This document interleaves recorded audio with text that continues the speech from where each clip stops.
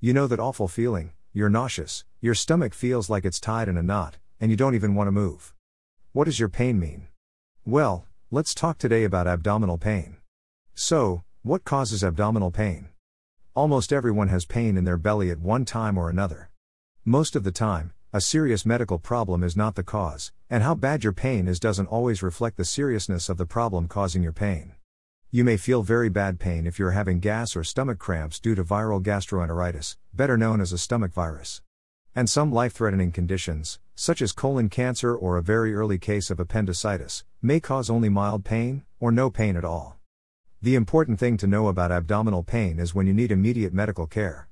Less serious causes of abdominal pain include constipation, irritable bowel syndrome, food allergies, lactose intolerance, food poisoning, and a stomach virus.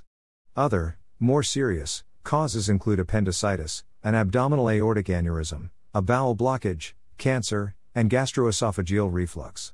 Sometimes, you may have abdominal pain from a problem that isn't in your belly, like a heart attack, menstrual cramps, or pneumonia. Types of abdominal pain. Not all abdominal pain is the same. For example, if you're experiencing acute abdominal pain, you've most likely only been dealing with the discomfort for about a week, maybe less.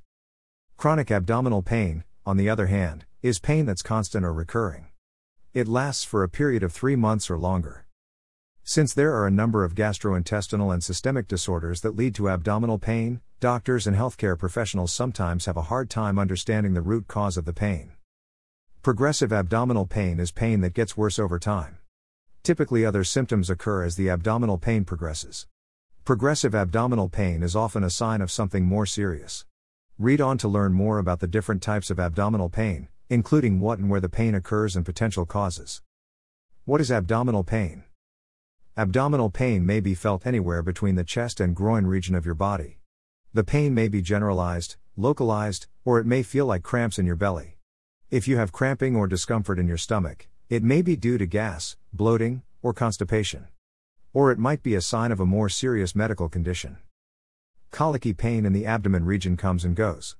One moment, you may feel fine, but the next, you may experience sharp, sudden pain in your abdomen. Kidney stones and gallstones are often the cause of this type of pain. What causes abdominal pain? Many conditions can cause abdominal pain. But the main causes are infection, abnormal growths, inflammation, obstruction, blockage, intestinal disorders, inflammation, diseases that affect the organs in the abdomen. Infections in the throat, intestines, and blood can cause bacteria to enter your digestive tract, resulting in abdominal pain. These infections may also cause changes in digestion, like diarrhea or constipation. Cramps associated with menstruation are also a potential source of lower abdominal pain, but these are more commonly known to cause pelvic pain. Other common causes of abdominal pain include constipation, diarrhea, gastroenteritis, stomach flu, acid reflux, when stomach contents leak backward into the esophagus, causing heartburn and other symptoms, vomiting. Stress. Diseases that affect the digestive system can also cause chronic abdominal pain. The most common are gastroesophageal reflux disease, GERD, irritable bowel syndrome or spastic colon, a disorder that causes abdominal pain, cramping, and changes in bowel movements, Crohn's disease, an inflammatory bowel disease, lactose intolerance, the inability to digest lactose, the sugar found in milk and milk products. Causes of severe abdominal pain include organ rupture or near rupture, like a burst appendix, or appendicitis, gallbladder stones, known as gallstones, kidney stones. Kidney infection. The location of the pain within the abdomen may be a clue as to its cause. Pain that's generalized throughout the abdomen, not in one specific area, may indicate appendicitis, inflammation of the appendix, Crohn's disease. Traumatic injury. Irritable bowel syndrome. Urinary tract infection. The flu. Pain that's focused in the lower abdomen may indicate appendicitis. Intestinal obstruction.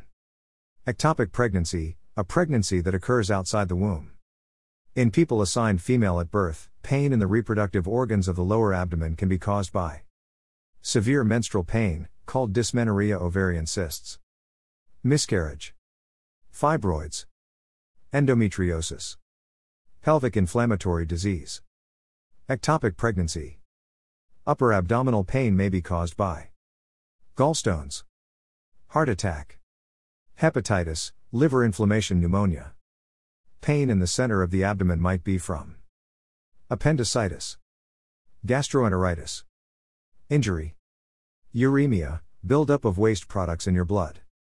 Lower left abdominal pain may be caused by Crohn's disease, cancer, kidney infection, ovarian cysts, appendicitis. Upper left abdominal pain is sometimes caused by enlarged spleen, fecal impaction, hardened stool that can't be eliminated, injury, kidney infection, heart attack, cancer. Causes of lower right abdominal pain include appendicitis, hernia, when an organ protrudes through a weak spot in the abdominal muscles, kidney infection, cancer, flu. Upper right abdominal pain may result from hepatitis, injury, pneumonia, appendicitis. How is abdominal pain diagnosed?